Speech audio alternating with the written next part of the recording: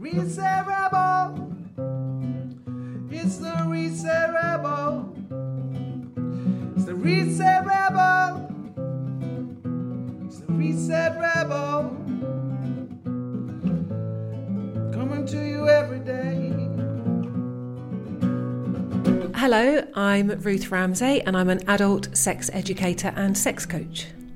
So what's your connection to Ibiza and why did you want to give a TED Talk on the island? Well, I first came here around 2001, maybe 2002, on a clubbing holiday, as a lot of those of us who are now in our mid-40s did back in our early mid-20s, and just instantly fell in love with the island again, as so many of us did, and just kept coming. I've been here once or twice, sometimes more times a year ever since then. And it was always a dream to have a more permanent home here, which then came true about 4 years ago. And I'm working towards spending hopefully much more time here on Ibiza. It's always been a bit of a dream to do a TED Talk, and so many people have said, oh, you should do a TED Talk. And those two things kind of came together when I saw TEDx Ibiza. That came about because Richard, on the Speakers Committee, he was a client of mine last year. Now, I know he would be fine saying that because he mentioned it on his podcast. And had me on there as a guest when we were discussing it. I said, well, if I'm going to be on your podcast, are you going to kind of fess up that you and your wife had coaching with me? And he said, I'm going to have to, aren't I? So obviously we didn't need to talk in detail about their coaching. But just the fact that he had coached with me and it had been transformative. So I guess he's the connection, because I first saw TEDx Adult Villa on his Instagram and instantly thought, what's this? Can I get involved in this? And here we are. Well, I didn't actually expect you to say that about Richard Stokes. He's a very good friend of mine. So I've learned something new today. I mean, what is it about Ibiza specifically that made you actually want to move here or have a second home here? I don't want to sound cliched, but it's always felt like home. I feel that physically, mentally, spiritually, everything just falls into place when I'm here. Everything just feels right. I think one of the reasons I kept coming here after Clubbing Friends stopped was that it felt that there was something more and something much deeper than just the clubbing. I say just the clubbing. I think that culture is incredibly important. It's still something that I'm very much part of. But there is something deeper. I think when I say everything falls into place spiritually, there's a certain positivity here. Things just feel right. And I would have the feeling, even after a week of crazy clubbing, I would have the feeling that something had been ignited, that something right was happening, and that I sort of deep within myself felt right. So when friends were all like laying around the villa with headaches and saying, oh, we'll never do a week like this again, I would feel fired up and fresh and like we were all on the brink of something important, and I still feel that energy here. And obviously when you feel like that somewhere, you just want to keep coming back. That's very interesting that you say that, because I think, you know, everybody does discover the island, like I did as well, you know, in that heyday of, you know, hedonism and fun and games in our early 20s. But then when you see that there's more to the island than I think a lot of people associate this place with, that's when I think the intrigue and the, you know, the exploration really of everything else this place has to offer kind of comes to the fore. And I think specifically through TEDx, you know, that's one of the main reasons why it's so exciting, is because it you know, showcases all that the island has to offer and the kinds of people that frequent here and also have a connection and, you know, actually choose to live here. There's quite a smorgasbord of different kind of people with different interests, and I think, you know, meeting interesting people is probably like the number one thing that a lot of people tend to do when they're in Ibiza. So what's your experience maybe of kind of being here on a more permanent basis or a more frequent basis? Well, I think the first kind of revelation for me was the first time I came here in winter. And I remember being at City Airport in London, and it was when there was still only one flight a week from City in the winter. And just being at the boarding gate and just looking around and feeling like I could have gone and sat next to anyone and struck up a conversation. Just this feeling of excitement, just looking around. I think you can tell normally when someone's a creative person, just looking at this fascinating bunch of people, all of whom clearly felt drawn to go to Ibiza, even though it was winter and the clubs were closed. And then again, being out and about in Santa Eulalia in the winter, and just the buzz, the kind of people, hearing so many different languages, different accents within those languages, and just thinking there's something which connects us all. And if we are all feeling the kind of positivity that I feel here, then this is something where exciting things can definitely happen. How would you say Ibiza has kind of expanded your perspective? Expanded my perspective on life generally. Let me think about this, because I've thought about how my topic feeds into expanding perspectives. I think for me personally, when we're feeling positive-minded, when we are feeling, as I've described, physically, mentally, spiritually, emotionally aligned, just everything has clicked into place and we're feeling very whole, from that place of wholeness and positivity, that's where we can expand our worldview, our perspective across all kinds of topics. You know, if we're feeling negative, if we're feeling disconnected within ourselves, then that's a very challenging place from which to expand our perspectives. But when we're feeling whole, we're feeling connected, and we feel that we're in a community of people who are having the same experience, then that's where people are open-minded to ideas being shared. That's where new ideas, new steps forward, be it in environment, be it in music, be it in any kind of creative area, that's where progress happens. I think that's really, inspiring, and definitely, the experience. I think that obviously everybody that decides to sort of pack up and move here tends to have, and obviously it's not that difficult, I think, to be in a more positive mindset here because of the weather. That's obviously a huge part of everything, the light, and just the kinds of people that you can tend to surround yourself with. But I think it's interesting, like obviously your topic is about sex, so how did you when did that become your career? Well, it's quite a long story. I'll try to keep it succinct. I had a fantasy when I was a little girl of being a striptease artist. I was very kind of underconfident as a teenager. Had a sister but no brothers, went to an all-girls school, never had a boyfriend, although I was desperate for one, and didn't imagine that this fantasy of being a striptease artist could ever actually come true. So instead I worked on my second passion, which was writing, and did a journalism degree at London College of Printing, which in the mid-90s was the top journalism degree in the UK. So was off on that path, worked in financial journalism and then moved into fashion journalism.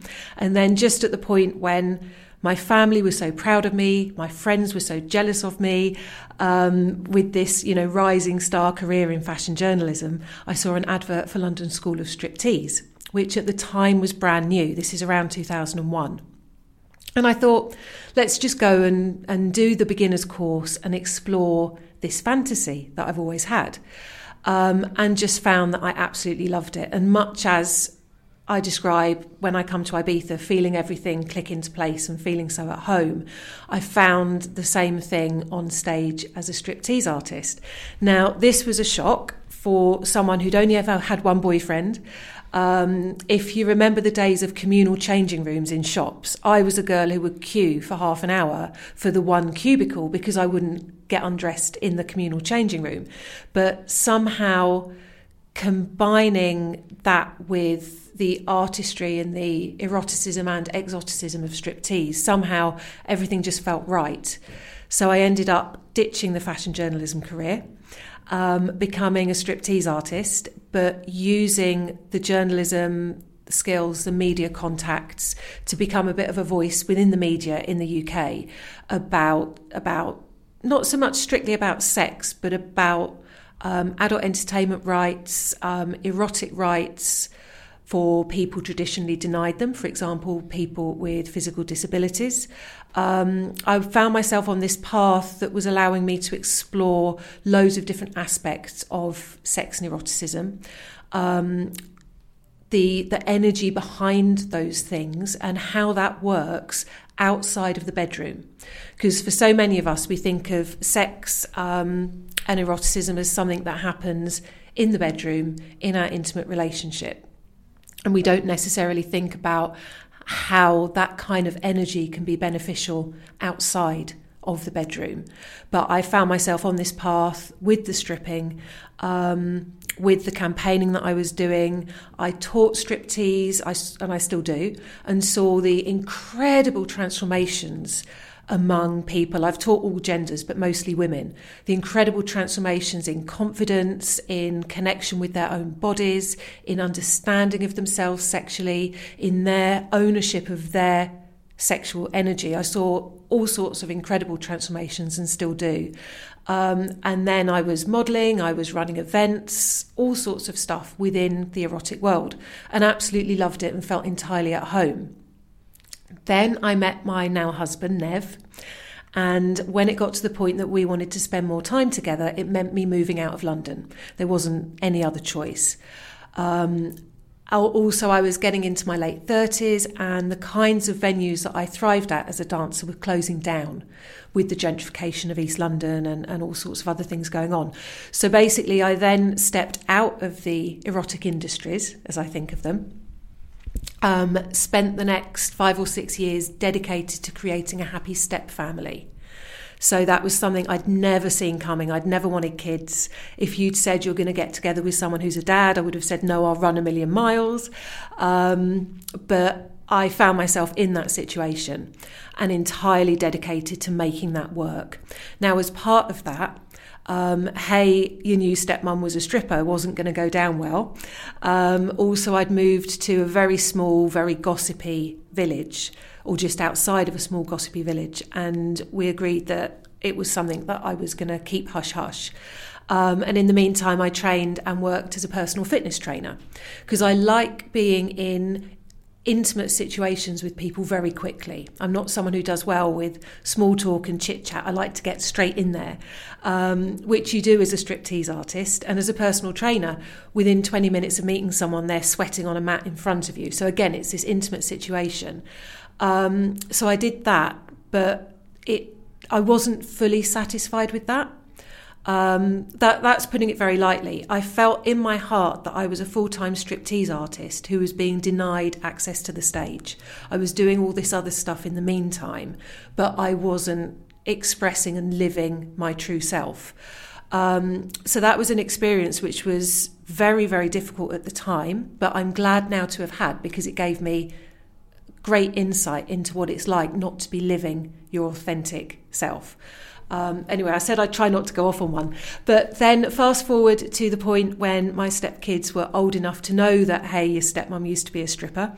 They were going off to university, and it was time for me to focus in again on what I wanted to do in life. And I knew that I wanted to get back into the erotic world.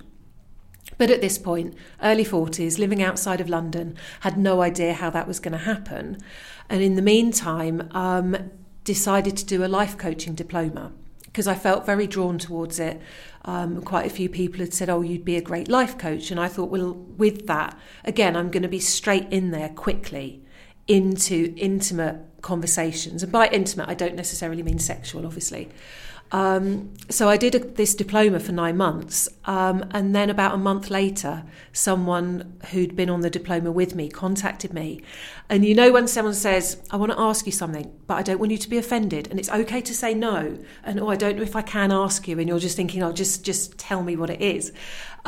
She said, would you coach me around sex?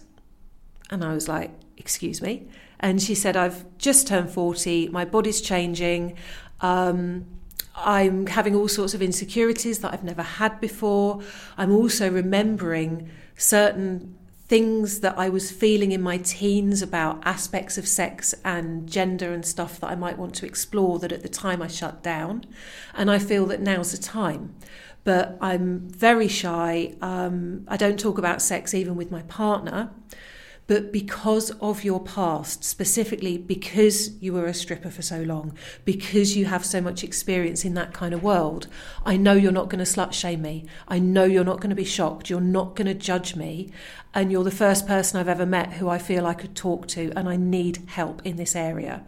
So for me, that was the light bulb moment that I could combine everything I'd learned on the coaching diploma with my extreme comfort levels around talking about this topic.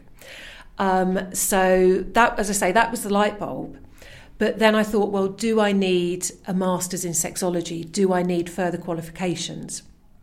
So I had a mentoring session with a sexologist in the UK, told her all about my background, which includes kink and various alternative practices as well, and told her about my diploma. And she said, if you want to get going now, you've got everything you need to get going now. There are people who desperately need what you are teaching.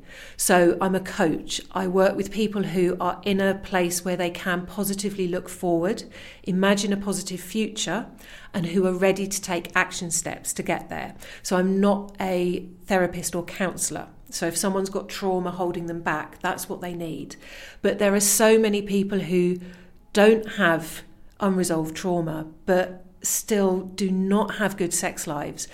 And that's holding them back in their full expression of life, in their relationships, who just need a coach to kind of, well, at the time I was thinking need a coach to help them with this. So I got started. But very quickly found that I had massively underestimated two things. The first one being how uncomfortable people are talking about sex, but the second bigger one being the lack of education. So as part of my time doing striptease, etc., I'd been reviewing books around sex, writing reviews for a magazine. So my education level on even basics like female anatomy was quite a lot further along than the average person's, but I didn't realise that.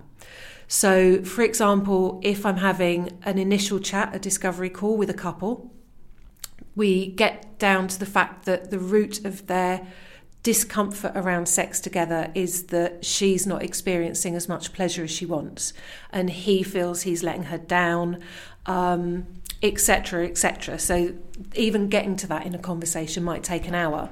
But when we get to that, if I then say, if I was to give you a piece of paper, could you draw the full structure of the clitoris? Generally the answer is no. So then I know that there's a certain process of education that needs to happen first. One of the biggest light bulb moments with people is when they learn about, for example, spontaneous versus responsive desire. So we all think that if we're not spontaneously wanting sex with a partner, even years into the relationship, that there's something wrong with us, or that there's something wrong with the relationship. But actually, as we age, as a relationship ages, our desire style shifts to something called responsive, where we need something sexy happening for us to respond to. We're not just going to suddenly feel like sex. Now, this is basic sexual science that's been around since the late 90s, but that most people aren't aware of. And again, it's just that education. So when someone says, I've been with my partner 7 years, I love him, but I never feel like I just want to jump on him. And when I say that's entirely normal, there's nothing wrong with you. Just that awareness and that kind of reassurance, there's nothing wrong. We just need to learn more about each other and about the basics of sexual science. It's that education that then gets people to a point where they are ready for coaching. So that's a very long way of getting round to the fact that I started out calling myself a sex coach. But as I said in my introduction, I now call myself an adult sex educator. That needs to come first, and coach. And I found, as I say, people don't necessarily want to talk initially. So I do various different webinars. I have an online course where people don't have to speak to me, but they can learn about themselves, tailor what they're learning to themselves. It's what I call guided self-coaching, and end up with this much deeper understanding of who they are sexually, what they want and need, how to communicate that, how to be open to another person being just as unique and individual as they are, and how to make that work sexually. So that brings us up to where we are now. Are you still stripping? I'm not stripping anymore now, no. I don't feel it's something that I would want to go back to as a career. I mean, for a start, I'm in my late 40s now, which in some ways you might say, well, that doesn't matter, and it shouldn't matter, but in the mainstream it does. So there wouldn't be the opportunities as such. I think if someone contacted me and said, will you do a one-off show? If one of my friends said, will you do a show for my 50th birthday or something like that, then yes, I absolutely would. But it's not something I do on a regular basis. I still don't live in a big city. I'm still out in the middle of nowhere. So for practical reasons as well, it's not something I'm doing much of at the moment. When you say that you were working on this relationship of becoming a stepmother, and so you obviously quit your day job temporarily to focus on, that relationship specifically. But do you think, should there be this perception even among kids or anybody in small town communities that people that do that kind of work for a living are a certain way, or, what's your kind of theory behind that? I think it would be fantastic if we were all living in a time and place where we could be entirely open about everything, including that. So yeah, I fully agree with you. But I found myself in a situation with two stepkids for whom the news wasn't age appropriate. When I first met them, they were 9 and 11. When I moved in, they were 11 and 13. So that's a tricky age anyway. You've got a fairly recent divorce, the ex-wife living in the same village, incredibly traditional future parents-in-law. My future father-in-law was near death, and it was not a time to bring what would have been this perceived as this whirlwind of chaos into the family. So I'd always been entirely open with everyone. So partners had always known, my parents knew, the taxman knew right from the start. One of the reasons why I was so much able to do so much work in the UK press was because I had nothing to hide. It was all out there. And my experience of moving to this tiny village and deciding with my now husband that it was a side of my life we were going to keep secret was incredibly difficult. And part of me wanted to live how I'd always lived with it and say, no, I'm going to be open about this. But there were bigger things to think about, or rather there was a longer term game. So my absolute priority was that my husband's relationship with his kids wouldn't be damaged. So already a woman 10 years younger, coming from London, I was vegetarian at the time, which here in Ibiza doesn't sound shocking at all, but moving to a very small town, Buckinghamshire community then, that was shocking at the time. I was already this very alien figure. And to bring in, she's also this award-winning campaigner for sexual rights, striptease artist for over a decade, etc., would have just made an already difficult situation much more challenging.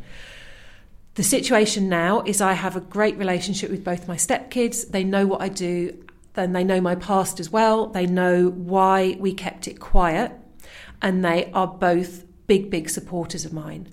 So that's, and their relationship with their dad is stronger than ever.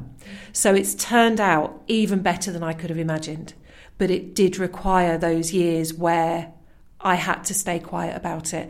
If we'd been here in Ibiza at that point, then I'd like to think I could have been entirely out there and open. And coming back to your question, in an ideal world, absolutely. Yeah. So the whole thing was a very intense learning experience for me on how to balance that whole complex mix of factors that I've just described. Spinderella, cut it up one time.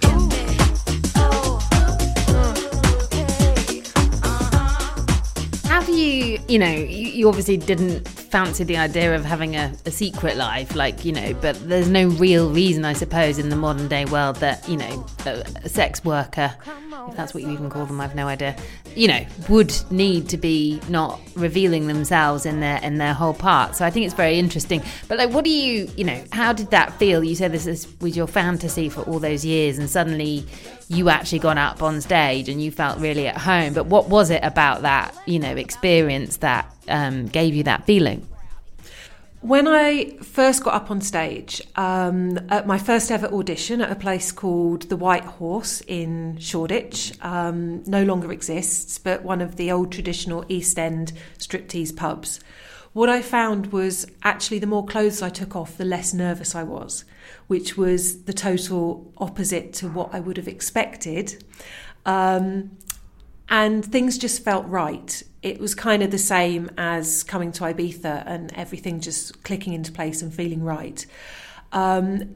If you are someone who believes that we have a soul and a soul's purpose, which I know a lot of people here on Ibiza will resonate with, then I would say my soul's purpose is the expression of sexual energy as a force for good, as a nourishing, healthy, positive force for good. I think generally in society it's become kind of twisted and squashed by shame and turned into a force which is often not really used for good. There's obviously an extreme of that, but even in so many people's day-to-day lives, it's a source of shame, of discomfort. It's an area where they don't feel they're being their true selves. Something I hear again and again and again from women normally is, a woman will say to me, I feel there's this wild, passionate woman inside me wanting to get out, but she's never been able to get out.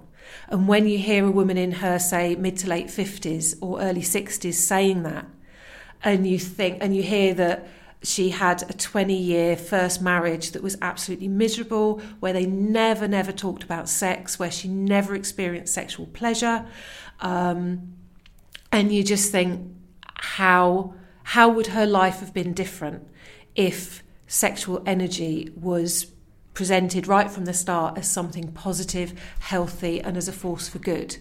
I believe my soul's purpose is to kind of promote sexual energy as a force for good. And so with that in mind, that first time that I went out onto a stage and could express sexual energy, I know a lot of people outside of the striptease industries, etc., have a lot of negative perceptions. I've spent a lot of my time back when I was dancing, campaigning, etc., trying to put that right. I also needed to put it right within the perception of my own parents, certain friends, etc., etc. But I felt that first time I stepped out onto the stage, and then every time I stepped out onto the stage, that I was doing something good, that I was contributing something positive, and that I was transporting myself and the audience to a universe where sexual energy was positive and nourishing, and where we all felt better from it. What do you think is the number one thing through your coaching work? Obviously you can't be specific because all these conversations presumably are confidential, but what's the number one thing, do you think, that's holding people back from achieving their wildest dreams and hopes in the bedroom? I think people aren't aware of what they could be achieving in the bedroom because they're so locked into what they see in the mainstream media. Now, there's a lot of criticisms about pornography. People are trying to do what they see in porn. And I know that there are particular valid concerns about teenagers viewing pornography and thinking that's how sex is done. But I actually think a lot of the messages in the mainstream that we're receiving are also extremely limiting around what sex can be, around gender roles, around discussion or lack of discussion about sex in relationships, around sexual health. We are, when it comes to sex, we can kind of feel we can believe what we see in the mainstream because it's not porn. But actually, the messaging, I think, is still very harmful. The big sensation with sex on TV was Bridgerton in the UK. Was that 3 years or so ago? And when I saw that, it was all the usual cliches about missionary position sex, orgasming, or as a sex coach I should be able to say that word, but orgasming in 2 minutes straight, that if there's passion for each other, then everything should just happen naturally and spontaneously, with no conversation, with no knowledge, no education, no kind of special skills, that if things are right, it just all happens naturally. And that's not how real life is. So people have grown up seeing that, having gender roles, how a woman should be in bed, how a man should be in bed, and they think that's how sex should be. And because their own sex life doesn't match that, then that there's something wrong with them. And they feel ashamed, and that shame means they don't talk to their partner. Meanwhile, their partner's feeling exactly the same kind of things. Maybe if it's a heterosexual male partner, he has such clear rules in his head about what his role is as a heterosexual man. And he's never necessarily had his mind open that there's so many other ways to be as a heterosexual man, that there is so much to explore. You know, there's this whole massive universe of sexual pleasure that, in my mind, isn't limited by gender, by age, by physical ability of the body. There's so much more to it than penetrative intercourse. But because we're not educated, because most people, if we're consuming mainstream media and porn, are only seeing such a narrow range of what sex can be. And so people end up unhappy for years, decades, for their whole lives. And I think that's the biggest problem. Where do you think is the best place for people to, you know, obviously school would be a pretty good starting point, but, you know, where do you think people should begin to learn, like, you know, what is good in the bedroom? Well, happily, literally in the last couple of years, there's been some amazing new series coming out. The Principles of Pleasure on Netflix was a great one. Love, Sex, Goop, Gwyneth Paltrow's series, again, was very, very good around sex. Covering some of the basics of anatomy, some of the basics of arousal science, basically helping viewers realise we are entirely normal. And I think that's an important message that people feel so reassured by. I'm normal. I realise that there's so much for me to learn and where to learn. So yeah, there's series. So whatever someone's favourite streaming service or favourite network is, go out looking for stuff on sex. I haven't yet watched the Cara Delevingne show that's just come out, but I've heard amazing things, so that's definitely on my list.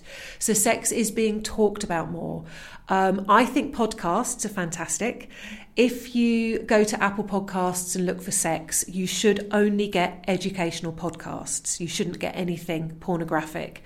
And they're a great starting point because obviously you can watch TV in private, but in some ways it's easier to listen to a podcast.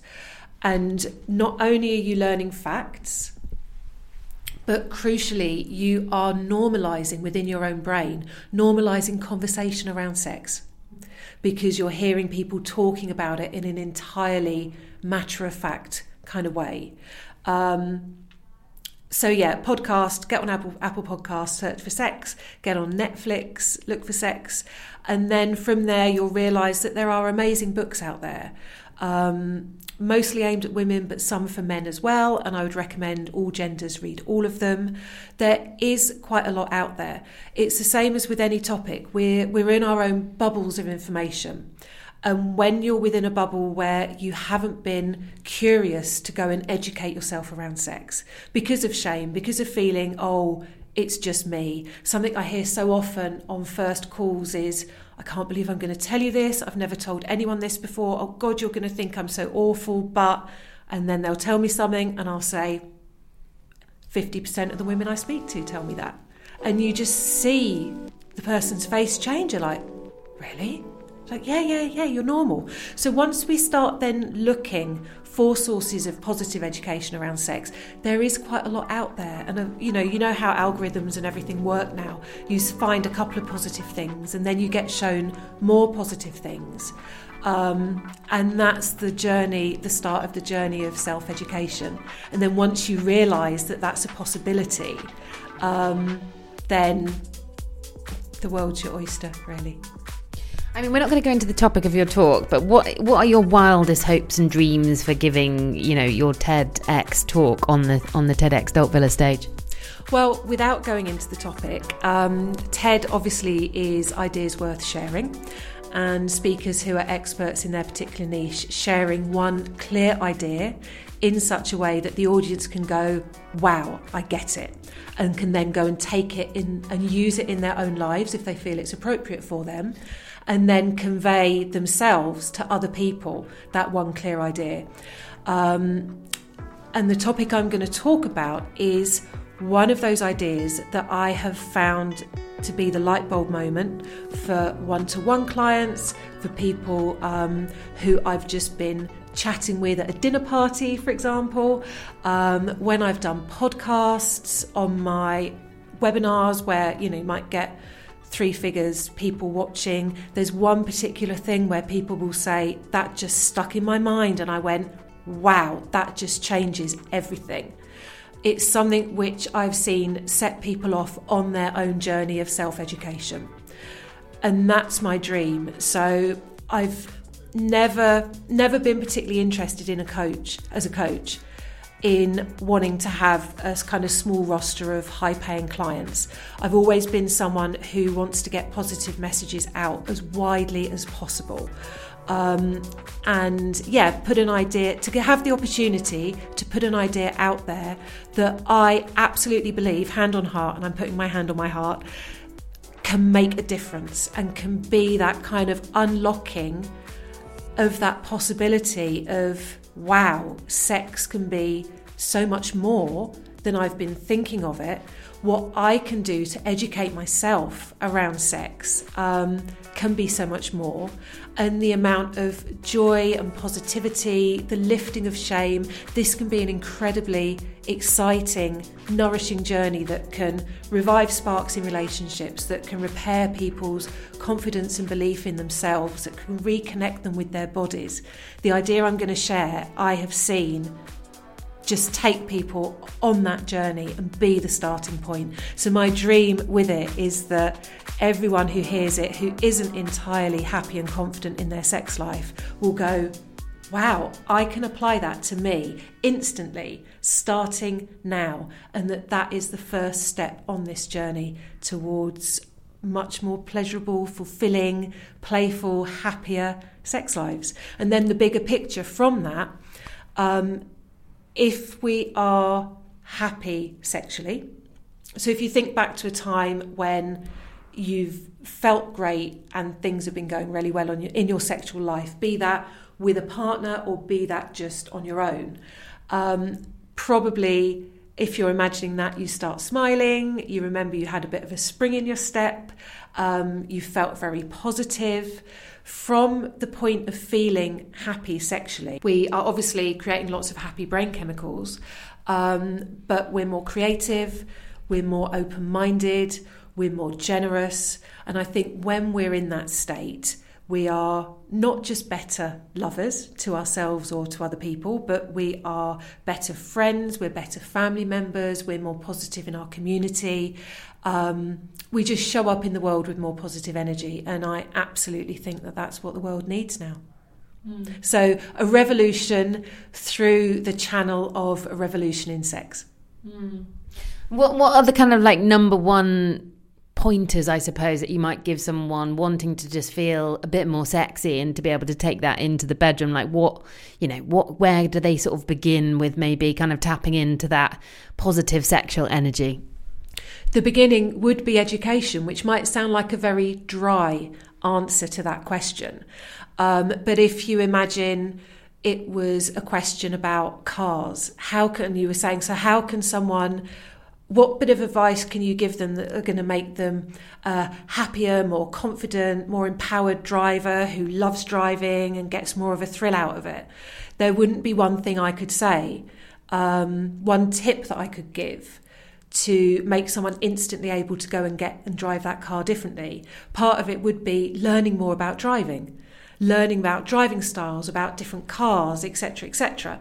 And in the same way, in order to have the experience that you've just described, the key is education and kind of understanding what is out there and what's possible sexually. That's not something which one tip, it's not, go and put some sexy lingerie on and light some candles, have a bubble bath and have a glass of wine and you'll feel so much better. Real life isn't a magazine article with 10 different types of orgasm to have tonight at the top of it. And I'm glad it isn't, because there's so much more to it than that. So I would say the first step is some curiosity.